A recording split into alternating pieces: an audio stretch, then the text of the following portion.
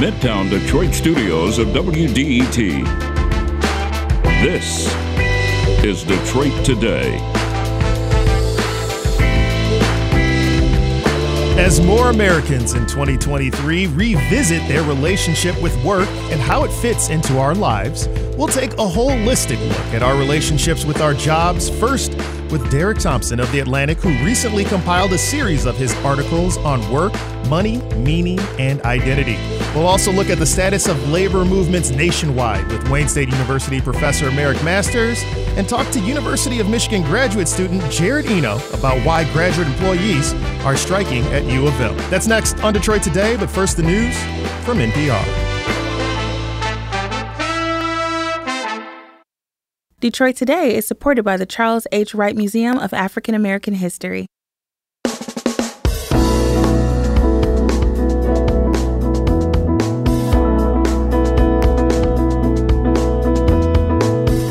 Good day and welcome to Detroit Today on 101.9 WDET. I'm Nick Austin, filling in for Stephen Henderson. What is the most important activity you do in your day-to-day life? What drives you on any given day? Many amongst us would say family, friends, or particular rituals. But increasingly, one of the most important aspects of American life is work. It occupies most of our time. For many, it shapes how we act with others. It gives us a lens in which to view the world. It can be the identity through which we even define ourselves. But work has changed a lot over the last century. And today, some people devote their lives to work as if it were their religion. They commit all their time, energy, and beliefs, even their identity, wrapping their significance and self-worth into the things they are paid to do. Writer Derek Thompson calls this phenomenon workism, and he's skeptical about its benefits. A little later in the hour, we're going to discuss a different aspect of work. We're going to explore where the labor movement is today and get into the politics of the labor dispute between the University of Michigan Ann Arbor and its graduate students. But before we get there, we want to talk more about work and how it's changed over time, as well as how workism operates in our lives. And we have Derek Thompson here, the man behind that phrase, to discuss it. Derek Thompson is a staff writer at The Atlantic and the author of the Work in Progress newsletter. He's also recently published a collection of his articles in a book titled On Work, Money, Meaning, Identity. Derek, welcome to Detroit Today. It's great to be here. Thank you. So, Derek, since you're the man who's looked at work so much that you can compile a whole book full of articles on it, let us know, what is work today and how has it changed over the last few centuries? I start this book off with a 6-word history of work for the last maybe few thousand or several 100,000 years. And that 6-word history is from jobs to careers to callings.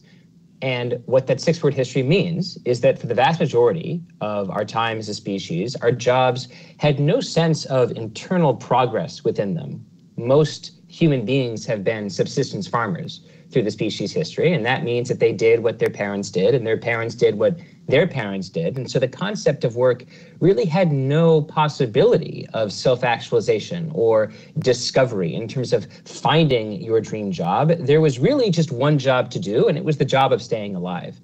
Sometime in the 19th century, the invention of the train and the telegraph allowed young companies to be able to manage products and services and employees across an enormous continent, whether it was America or Europe. And that work required that they invent this new middle category of middle managers. It is actually a very strange fact of history that the concept of the middle manager is basically an invention of the middle to late 1800s. Well, the invention of the middle manager doesn't seem like it's a very interesting wrinkle in the history of work, but actually this is a part of the invention of the modern corporation, where people sort of move into a job in their 20s in the mailroom or starting something that's quite boring, work their way up to middle manager or manager toward a series of acronyms, SVP, CEO.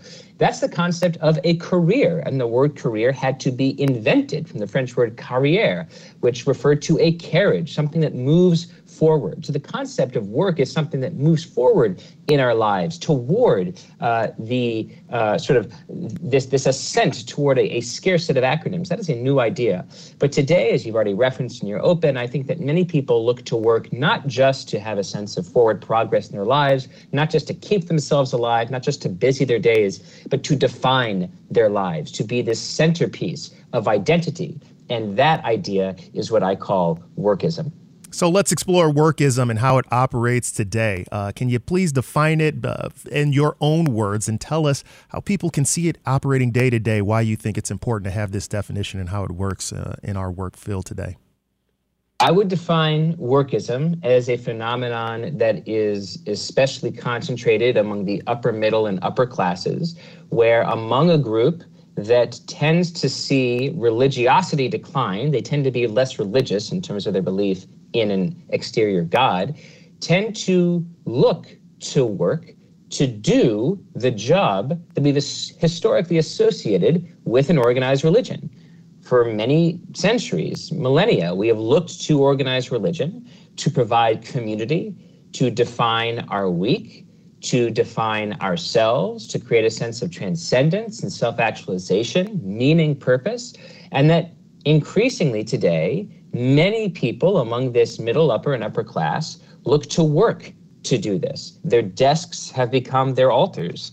And I think there are some ways in which workism reflects positive trends, that there are jobs today that are just a lot more fun than the typical jobs of, say, 150 years ago.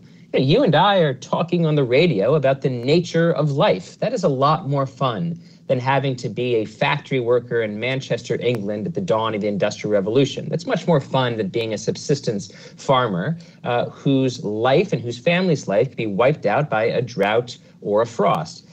But I also think that as we wrap up our sense of identity in work, we might be incurring some dark trade-offs. We might be praying to a God that wants to fire us, that doesn't think of us as having any value outside of a capitalist system. And so throughout this book, I try to be very fair about the idea that workism is this fascinating phenomenon, and it has some positive and some negative aspects. One, it is absolutely fun to be talking with you on the radio, so I'll grant you that one. But as we explore this idea of workism, and you mentioned it yourself, maybe it's not completely all bad, though you do mention there are negative aspects of it. So to the extent that this workism, as people are getting less religious, is filling up some other need or for identity in our lives, what alternatives would you posit could work for people if workism has its negatives? What would you say should fill that gap? Right. I think I quote the great late writer Dave Foster Wallace, who said that if you take God off the top of the pedestal, people will still worship something, right? Something else has to go there. And actually, that's a very old idea. When the philosopher Friedrich Nietzsche said God is dead 40 years ago, he said, God is dead, and that's going to create a problem for us because we're going to have to fill our lives with a new kind of meaning. So where might it come from? Well, it might come from community. It might come from leisure and hobbies. It might come from friends and family. It might come from our children or looking after our parents. The thing that defines us, the thing that is the answer to the question, what's your name? And what do you do, right? That second fundamental question in meeting someone. What do you do? Who are you? For a lot of people today, I think that they look to work as the default definition of who they are. And I think there are other choices. I think it's possible to define ourselves by a whole host of relationships to the world outside of our work. And one of the challenges for me as someone who really does love his job and could theoretically do this job, which is just writing articles and making podcasts and I guess compiling anthologies and books, I could work 100 hours a week easily. I mean, I could just continue to fill my time by sitting at my computer or even, somewhat more nefariously, when I'm spending time with my wife or my family or my friends, thinking about my work, not being fully present, still working in my mind, even as I'm surrounded by my friends. I think that we can make different choices. We can choose to prioritize different things and bound work in schedules, make jobs that could be, 9 to 9 jobs, 9 to 5 jobs, and fill the rest of the time by fully plunging ourselves into our hobbies and our friends and our communities, et cetera. We're speaking with Derek Thompson, staff writer at The Atlantic and author of the Work in Progress newsletter. He's also recently published a collection of articles in a book titled On Work, Money, Meaning, and Identity. And I like that you brought up that last bit of information, especially because when I'm talking to people, I kind of bristle sometimes when they say, what's your name? What do you do? Like that defines me. It does make me bristle a little bit. However, I also think, especially broadcasting here to you from Detroit, it's real easy for some people in certain classes who are like, hey, no matter what happens, I'm probably going to be okay financially, to have this kind of higher-minded idea of workism versus the folks who sometimes maybe they're thinking of things this way or kind of they have to get by, try to get ahead, the people who are on the grind, single parents out there, folks who are barely trying to make ends meet. Does this idea of workism and maybe getting anything out more, how does it operate for folks who maybe don't have enough time to sit around thinking about things and drinking coffee? Yeah, I'm so glad you asked this question. And it's such an important question. I think it's something that some people misunderstood from my original essay on workism, or maybe I just miscommunicated it. So let me say 2 things. One, there are lots of people for whom a job is just a job. And that's okay. I'm certainly not judging it. But I am pointing out that for many people, especially the elite in the West, in America and Europe, and certainly in places like Japan and South Korea, work plays a role that is quasi-religious. And you can see this sometimes when you look at polling. You ask people, say, with Pew polling or Gallup polling, what's the most important value for your child? Well, very recently, they did this. And what finished higher than tolerance, community, marriage, having children, even making money? It was working hard and enjoying what you do. So even in these surveys, we find exactly what I would consider to be the primary definition of workism. The idea that hard work and liking your job isn't just one of many important values to be included in a portfolio of values. It is the cardinal value. It is the Zeus value. That is really, I think, a remarkable thing that is worthy of our attention. The second point to make, though, is that American public policy, I think, is infused with workism. What does that mean? Well, think about the way that we try to correct income inequality in this country. Well, we have this thing, the Earned Income Tax Credit, which might be one of the most important anti-poverty policies in the country. You have to work to qualify for the EITC, the Earned Income Tax Credit. Does this country offer parental leave? No. Does this country offer national paid leave? No. We are one of the few countries to not offer these things at a federal or national level. And in fact, most of our anti-poverty programs flow through work. We want to make sure that people are above all attached to the workforce. So I would argue that even people who aren't individual workists are still playing inside of a system, a kind of civic game that was designed by workist elites. Yeah, to break the system up, you'd have to just kind of reframe everybody's understanding and interaction with work, which is really interesting. And considering and looking at your series of articles or your collection, and just speaking with you now, it's obvious you've been thinking about workism for a long time. So as someone who's thought about it more, and this is introduced to new people listening now, how has your study of work changed the way that you interact with your work? It's a wonderful question. And I think the answer to it is that understanding that I myself am a workist has made it easier for me to put up a wall between my work identity and my other identities. So one of the things that I caught in myself, especially when there's a project or something that I'm working on, it's a book, an article, a podcast, it's really consuming me, is that it sometimes makes it harder for me to be present with my family or with my friends. I'll be at someone's house or I'll be in the kitchen making dinner with my wife. And outwardly, I'll be in the world of life and not work. But inwardly, the self-talk in my head, the words happening between my ears, my thoughts and even my mental images will all be about my job. I'll be Looks like we might have lost Derek Thompson. You're listening to 1019 WDET. I'm Nick Austin here, filling in for Stephen Henderson. And as we unpack the ideas of work, how our relationship as a society interacts with work, we also want to hear from you. 313-577-1019. Again, the phone number here, 313-577-1019. Do you enjoy your work, or do you prefer to work as little as possible? And do you find meaning in your work, or is it simply a means for an end to you? What do you think of this concept of workism? Do you think it has a positive effect on us together as a society, or do you think that it is overall a negative for us to be worried so much about work? Is work filling a gap in some of our lives? We want to hear from you.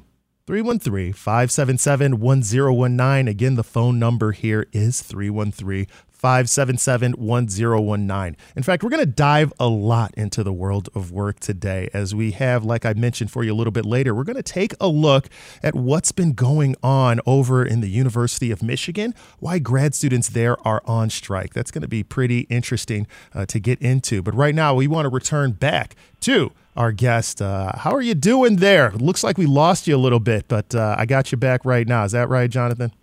Yeah, I'm right here. Can you hear me? Yeah, I can hear you just great. Fantastic. Yeah, all right, good. Yeah, I believe I was in the process of explaining to you how I sometimes struggle to get away from work, and as if it was motivated by an evil spirit, my work computer literally shut down as I was talking about the challenge of sometimes getting away from work. So maybe I should talk a little bit more subtly and surreptitiously to trick this thinking machine. OpenAI ChatGPT, Derek, it's listening. Exactly right. Go ahead. I know it is listening. But in any case, just to round out your very good question, I've tried to be a little bit more purposeful about mentally and cognitively being with people fully and making, circumscribing work so that I work harder during the workday and, sort of play harder or play more fully during my leisure time. And just one more piece about that, because this is another essay in the collection. I've written that work and leisure today are both leakier than they used to be. Mm-hmm. And what I mean by that is that when we're on our computers working, we can also be looking at YouTube. But also when we're hanging out on a Saturday afternoon watching TV or a movie, we can be emailing. And so our work time can be more leisure-filled, and our leisure time can be more work-filled. And I do think that this is a problem of workism, because it means that we can sometimes we always feel somewhat sucked out of the thing that we want to be doing. We're a little bit sucked out of work as we're working, and we're a little bit sucked out of our leisure time when we're in leisure. And I do think that is an important problem to be solved. Yeah, well, I don't want to selfishly keep you to myself, so let's see if we can fit in one call with your time, as I know you got to bounce on us in a little bit. But Mike in Belleville, go ahead. You're on Detroit Today. Hey, good morning, guys. Thanks for the call, for taking my call, rather, and very interesting topic. I think overall work can have a negative impact on people, as it can be stressful, and even outside of work, people are still stressed and worried about, getting assignments done and such, and even just in planning. And think about it, in America, we work, 40 hours a week plus generally, so it takes up a lot of time away from family and from leisurely activity. So overall, it could have a toll on people, I think. Yeah, I love that point. I give it to you, Jonathan. What is your response to Mike in Belleville? Well, I think that it's important to say that Americans actually overall do work less than they used to. We work less than we used to, and we should work even less than we do now. I am not one of these people who's afraid of technology and afraid of productivity. I think that we want to use technology to become more productive so that we can, in an organized way, reduce the amount of time that we have to work. People used to work a 6 or 7 day week. Then we had a law passed about 100 years ago that circumscribed that to a 5-day week. I would love to dream about a 4-day week. Sometimes people say, if AI starts replacing jobs, you talked about ChatGPT, if AI and automation start replacing jobs, so we have, 25% unemployment while a lot of other people will be working 80-hour weeks. I would much prefer to spread out those weeks so that we continue to have unemployment at 3 or 4%. But with unemployment at 3 or 4%, the average person is only working maybe 30 hours a week. That's much more in line with my kind of utopia. Yeah, and thank you so much again, Mike in Belleville, for your call. Jonathan, before we let you go, we got one more call I really want to get on with you. Frank in Detroit, go ahead. You're on Detroit Today. Hey, how you guys doing this morning? Go ahead. Go on in with your comment, Frank. Hey, I just want to say, like I tell my own children, work is work. And the thing is work can be meditative or it can be destructive. Now, I got no problem with technology, whether you're making the cotton gin or creating a microchip. But if the work is productive and you can say to yourself, job well done, then you're not going to have any particular issues. But if you're doing work and it's not in the right mental set, you're going to have problems, man. You're going to have simple problems. You may have some health problem. You may have some mental issue. But if your work is not done properly and done conducive for humanity, that's an issue. That's very thoughtful, Frank in Detroit. Thank you for calling with that. Derek, I'm going to give you the last word on that one. What's your response? I agree that, technology is mercenary. The cotton gin or the microchip, these are tools that were used to do terrible things, whether it's prolong slavery or create disinformation and control bombs that kill civilians. But also these technologies made millions of people richer, gave millions of people, billions of people easier lives, and allowed them to accomplish things that were impossible without that technology. So yeah, I love the caller's perspective and agree that technology is fundamentally mercenary. Technology doesn't want anything. It is always a human tool, and it is up to us how we use it. Yeah. Thank you again, Frank, for calling. And Derek, I got to say, you're making me think of John Keynes. Hopefully, this iteration of futurism, ChatGPT, maybe we can get that 15-hour work week. We could all just work less and let the machines do a little bit more. But I know you got to get out of here. So Derek Thompson, staff writer at The Atlantic, thanks for joining us on Detroit Today. Thank you. When we return, we're going to break down where the labor movement is in America right now, with strikes and union organizing happening with Starbucks, Amazon, and so many other places. What does it mean for us in 2023? We'll check in with Merrick Masters and you when Detroit Today continues.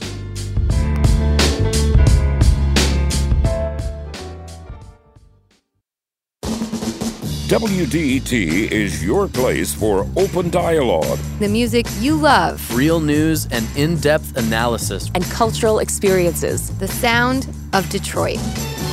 1019 WDET is your public radio station.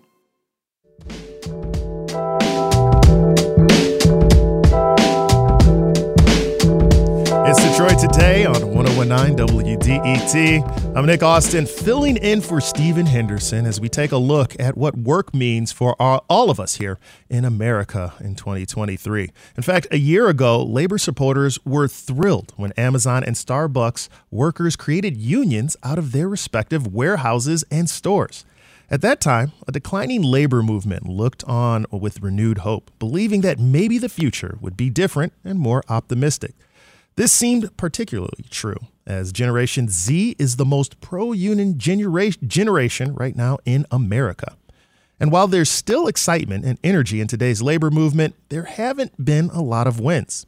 I'm talking specifically about achieving new bargain contracts for unionized workers.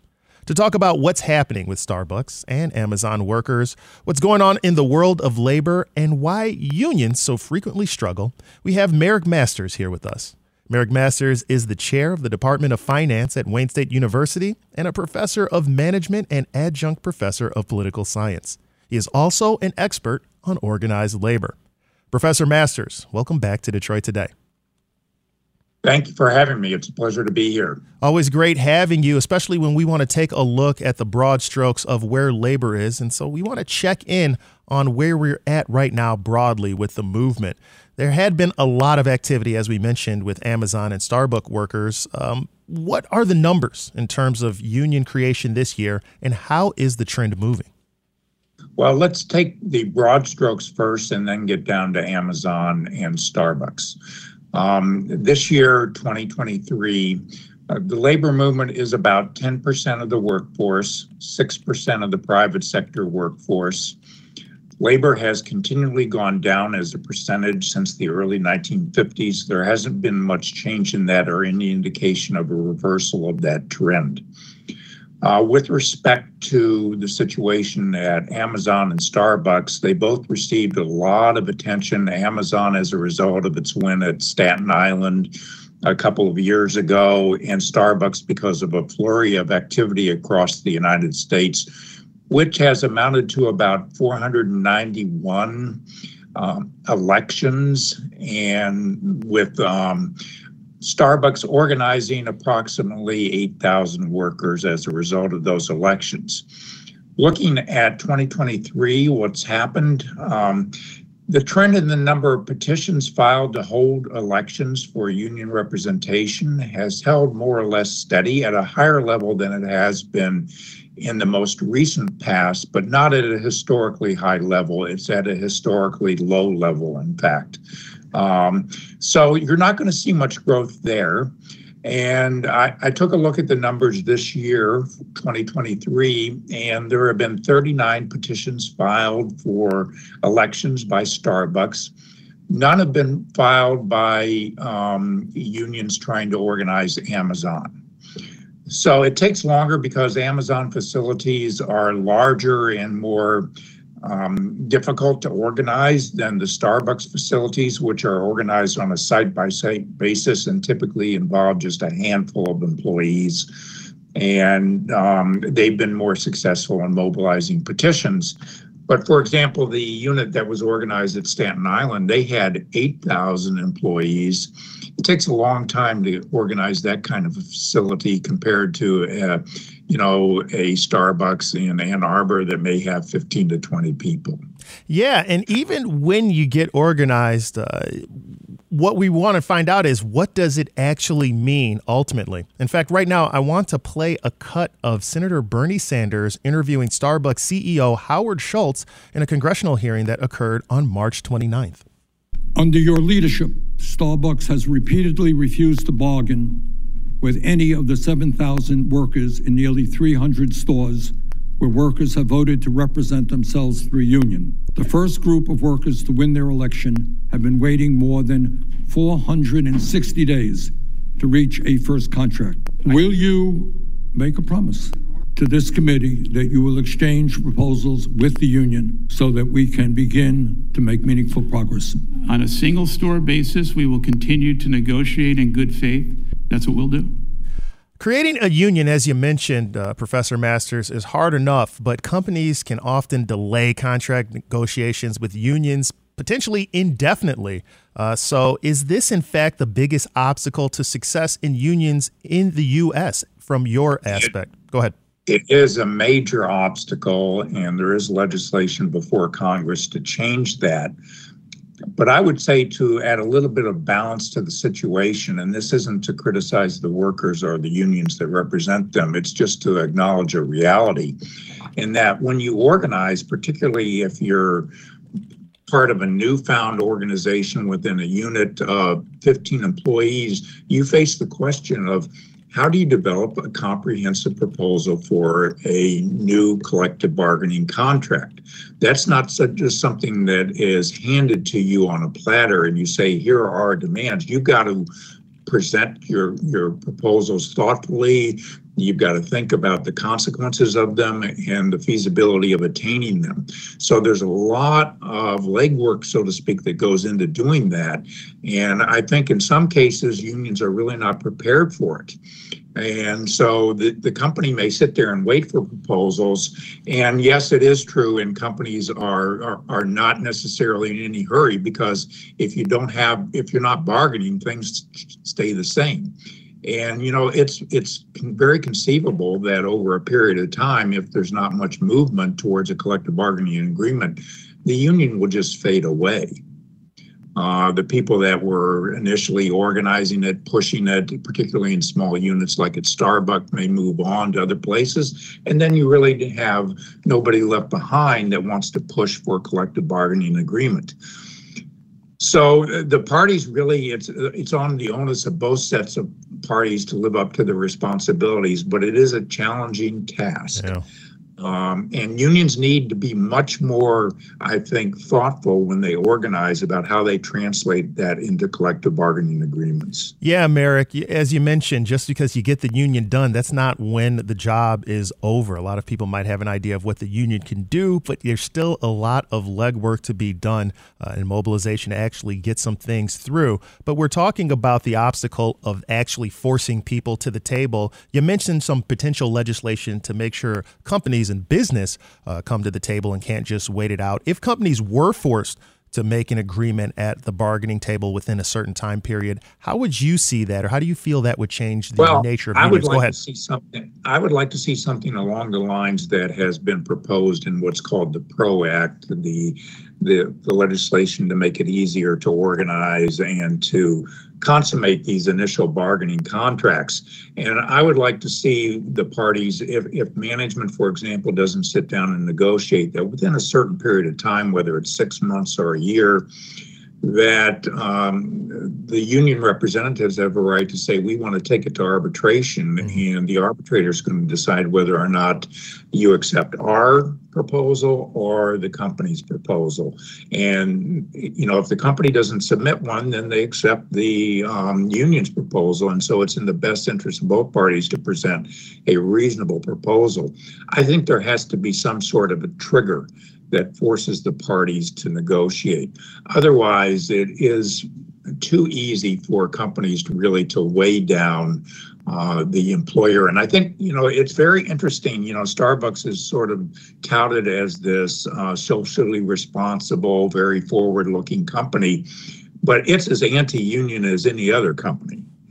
And they do not welcome unions with open arms. Their previous CEO went around the country basically saying they don't need a union, that they prefer to deal directly with their employees. And I think that we find that across the board, that there's very little receptivity on the part of employers to unions.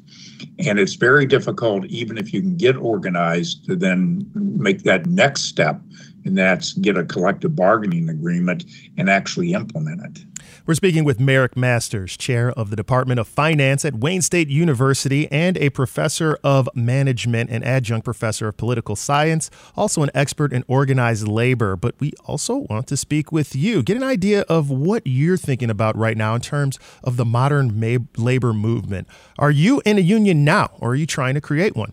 What are the challenges and benefits that you see in unions, and what do you hope to accomplish through your union?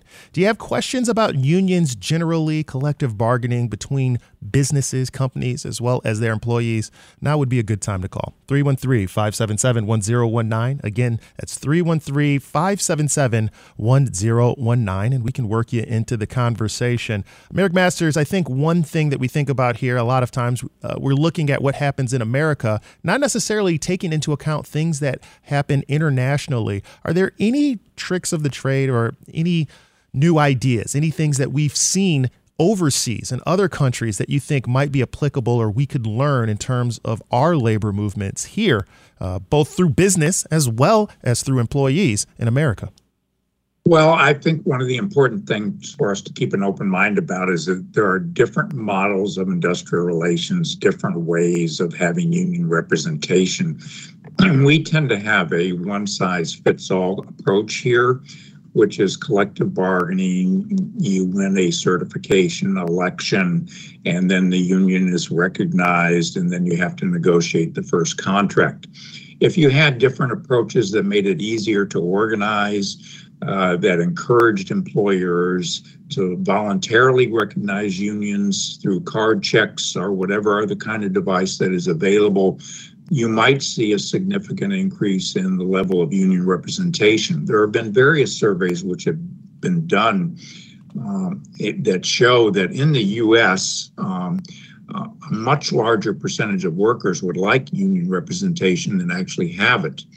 It's just that our model in the U.S. of organizing is very difficult, very legalistic, very cumbersome, and very adversarial. Other societies have a different kind of an approach where they make it easier to organize, and employers are have greater societal pressures to recognize unions and to bargain on an industry-wide basis than they do in the United States. That would help move things in that direction. I really think it's important for people to think about, the consequences of not having a strong union. We don't have a strong union in the United States today, and in many other societies. This is not just a U.S. phenomenon, it's a global phenomenon about the decline of unions. But compared to the 1950s, since that time period, we've seen wage inequality grow, we've seen wealth inequality grow. All of those things are partly a function of the decline in unions and the power of workers to negotiate better pay and better benefits. And when you have such a concentration of wealth, you need some sort of offsetting, countervailing power. And we don't really have that present in the United States. And that's why we have such tremendous differences now between the pay of those at the highest economic part of the rung and those at the lowest levels. And if we don't really do something about that, I think we're going to have a society that increasingly is made up of a few people who have most of the wealth and the rest of it who have a very, very small portion of it. We're speaking with Wayne State University professor Merrick Masters, but we want to work you into the conversation right now, and we'll do so starting with Mike in Windsor. Mike, go ahead. You're on Detroit Today. Hey there. Thanks for having me on. My comment, and I guess it kind of leads into a question, was I like to think of myself as fairly informed, but a lot of what you're talking about today is very educational to me. I'm kind of surprised at how little I know about the mechanical process of unionization and organized labor, and I think that's probably a major impediment for a lot of people. And I guess it probably falls to the labor union and the organization itself to educate people on that. And I think if people are maybe more aware, they might push for reforms in legislation that make it a more transparent and a clearer process. And the last little thing I'll say is that just your most recent comment about the greater division of wealth in the recent past. That's something that we're seeing. That's something that continues to accelerate. And I'd like to think with all of these massive strides in productivity and in increasing profit, maybe there is a little bit more to go around so that people aren't struggling. I'm kind of, I know I'm a little bit all over the place, but I'm wondering how we can streamline the process. Yeah, Mike, go ahead, Professor. Well, I was going to say that I think that's an excellent point. It is, the devil's in the detail when it comes to organizing. And you have to attain legal recognition in order to have the right to bargain collectively. Otherwise, the employer can just say, well, you've got a union that's come in and said they want to represent you, but I'm not going to recognize that union until you win a certification election.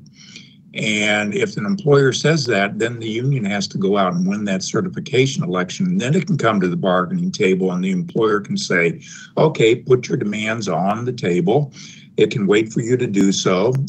And then it can say, I find your demands unacceptable. And we're going to come up with our own counter demands, which may or may not be reasonable. And you say no to that. And then you can find yourself in a situation a year, 2 or 3 years from there without a contract. And so therefore, you've had a certification election, which is a Herculean task to begin with. And then 3 years later, you find yourself without a contract. And so what's the benefit of having a union? And some workers are going to throw up their hands and say, it's not worth it. Yeah. And so I think that's the situation that we're in. And I also think there's another twist to this that I think is very important, is that, in one of my pursuits in life, I've been a management consultant. And I have rarely seen anybody in management at a high level in the United States welcome a union. And that includes companies that are unionized. They will deal with the union. They will tolerate the union if they have to, but they would prefer, if you ask them and you put them under truth serum, they would prefer not to have a union. And if I wanted to make certain that a union didn't get into my workplace and I were a hard-headed employer, there are lots of things I could do to make it very hard for that union to organize and to try and convince people that it's not in their interest to do so. And I would simply say, you you can have a union, but let's look at the consequences of having a union. I might, for example, point out a fact and say in 1979, there were 450,000 auto workers represented by the UAW associated with General Motors. Now, how many are there today? Maybe 60,000, 50,000? And I would say, well, I'm just advocating the way a management person that wanted to resist a union would advocate, not reflecting my own personal views, but I would say, it doesn't do you much good to have a union, does it? Yeah, now I can understand that perspective. I also wonder how much the fiduciary duty really plays into that, where corporations fit into our society. Maybe a question for another time. No question, though, Mike. We appreciate your call in Windsor, as that was really helpful. I think we got time for one more. I want to bring in Melissa in Metro Detroit. Melissa, go ahead. You're on Detroit Today. Hi, Nick, and hello to your guests. Right, so I read recently that unions help keep inflation down, because when inflation rises a lot, the union will go to the business and say, well, we need higher wages to deal with the higher inflation. So I wondered if your guest could comment on that. I wonder as well. What you got for us, Merrick? Well, historically, what they've done, although there's been less of this than there has been, they have tied wage increases to the cost of living. So they'll negotiate a contract, for example, that says over 3 years, you'll get a 9% wage increase, for example, and then you will get a cost of living allowance increase that goes with it that is tagged to the consumer price index or some other index. And in the past year, what we've seen in terms of what's happened in the consumer price index and wages, the CPI has gone up 5%. Wages have gone up on average 4.2%, which means that workers in real dollars are losing. And most workers aren't covered by cost of living provisions. It's a big issue in the auto industry now. It hasn't been a big issue recently because inflation's been so low. But as inflation has picked up, people are going to become more concerned about having some sort of ongoing way of keeping up with inflation so that their wages don't fall behind. Yeah. Well, thank you again, Melissa in Metro Detroit. We got time to sneak in one more call. You got about 30 seconds, but go ahead, Devin in Detroit. You're on Detroit Today. Devin, please turn your radio down. Go ahead. You're on Detroit Today. You there, Devin? All right, I guess we're not going to be able to take them, but I want to say, Professor Masters, thank you so much for, actually, that's my fault. Derek in Detroit, go ahead. You're on Detroit Today. Now you're on. Hey, how you doing? I just want to say I don't think there's enough jobs, out there in these cities where they make enough money to make unions. I don't know if the unions are just here to help us gain more money or if they're not, but these cities don't make enough money to make their unions, and I don't think that's really safe. Merrick Masters, I'm going to give you the last word. Thanks again for calling there, Derek in Detroit. Well, I think that's an important point. I mean, I think that we have to look at ways to raise wages so that people don't have to, think in terms of my wage is so low, I can't afford to have a union, and therefore I'm not going to have a union, and therefore I'm not going to have the power to increase my wages. That sort of becomes a vicious circle in which everything races to the bottom, unfortunately. Yeah. Merrick Masters, again, chair of the Department of Finance at Wayne State University. Thanks for joining us again on Detroit Today. My pleasure. Thank you for having me. When we return, we're going to take a look at the labor dispute happening at U of M, the University of Michigan, and their graduate students. Keep it locked right here as Detroit Today continues in just a moment.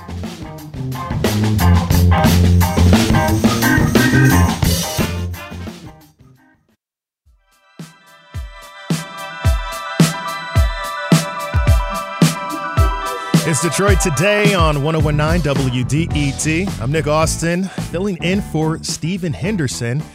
And in late March, the University of Michigan Ann Arbor graduates went on strike seeking a livable wage of at least $38,500 a year, among other demands. In addition to learning and earning higher degrees, graduate students do a lot for the university, including help teach students, lead seminars, grade papers, and often conduct research alongside tenured professors. The union's Graduate Employees Organization recently had a big win, and the University of Michigan did not win an injunction that they requested in the court, claiming the union strike was illegal because it breached their contract. To talk about this recent win for the Graduate Student Union, the union's demands, how the union wants the university to change, as well as why they are on strike in the first place, we have the Graduate Employees Organization President Jared Eno here with us. Jared, welcome to Detroit Today. Thanks, Nick. It's great to be here. So what are the specific list of demands that you have for the University of Michigan in addition to higher pay? And why do you think, why was now the time for you to go on strike for these things? Yeah. Grad workers are on strike right now because we know that a better campus is possible here at the University of Michigan. The theme for our campaign is affordability and dignity for all grad workers. And as you said, that includes a living wage, $38,500. That number comes from the MIT living wage calculator. So as your previous guest, Professor Masters, was saying, we're just trying to peg our pay to inflation and the local cost of living. As we all know, the cost of living is kind of out of control across the country, and Ann Arbor is no exception. The gap between what we are paid and the local cost of living has tripled during the current life of our contract, which is the last 3 years. And it now stands at $14,500, which effectively means that grad school is impossible here at the University of Michigan for anyone who doesn't have family wealth. And we don't think that that's right. I want to We're asking for... Go ahead. No, go ahead. Finish it off. Okay. We're asking for a living wage. There are different groups that face additional costs. That's parents, international workers, disabled workers. So we're asking for, an accessible childcare subsidy, an emergency fund for international workers, and copay caps to make sure that disabled workers don't go bankrupt. In addition, the university has these 900 hours of required field placements for folks in this MSW program, the number one program in the country, but those hours are all unpaid. So we're asking for a minimum wage of $20 an hour for those folks. All right. And I do want to jump in here right now real quick, just because, and again, I appreciate you being on, Jared. We did reach out to the university and in response to your demands, Rick Fitzgerald, university spokesperson, says, instead of working toward real compromise, the Graduate Employees Organization has refused to move from its insistence on a 60% raise, a compensation demand that is vastly out of step with wage increases for all other employee groups, and instead opted to violate its own contract and state law and walk off the job. Jared, I want to give you an opportunity to respond to this. How do you respond to that statement from the university? Sure. Yeah, the university is really fixated on this 60% figure. The percentage raise is large because we are paid so poorly. The university doesn't seem to understand that workers should be paid a living wage, and that's what we're fighting for. And the really confusing thing about this is actually the university, a different part of the university, recently said that it was going to pay some PhD students, pretty close to a living wage. So at this point, the university itself is saying that grad workers should get a living wage, while at the bargaining table is saying that it's outrageous. It just doesn't make any sense. So that line doesn't really add up for grad workers who are selling their plasma, skipping meals, rationing medication. For the university to say that it's a nonsensical wage demand just makes no sense for the daily lives of grad workers. And I think that folks, our students who are coming out to support us, faculty, librarians, nurses, the community has really come out because everyone knows you need to be able to pay the bills to live. One of the things that you even acknowledged in a little bit earlier talking to us is rising costs, especially in Ann Arbor, where we know things are really going up. Housing costs, for example, are incredibly high there. And that's not necessarily the fault of the university. That's just the life that you lead in there. What would you say to people who say that you are tagging on the university a responsibility that comes from outside, driving those costs and expenses up so much? Sure, it's a great question. I mean, the university is the largest employer in Ann Arbor. So what the university does and how it approaches its business model has everything to do with the local cost of living here in Ann Arbor.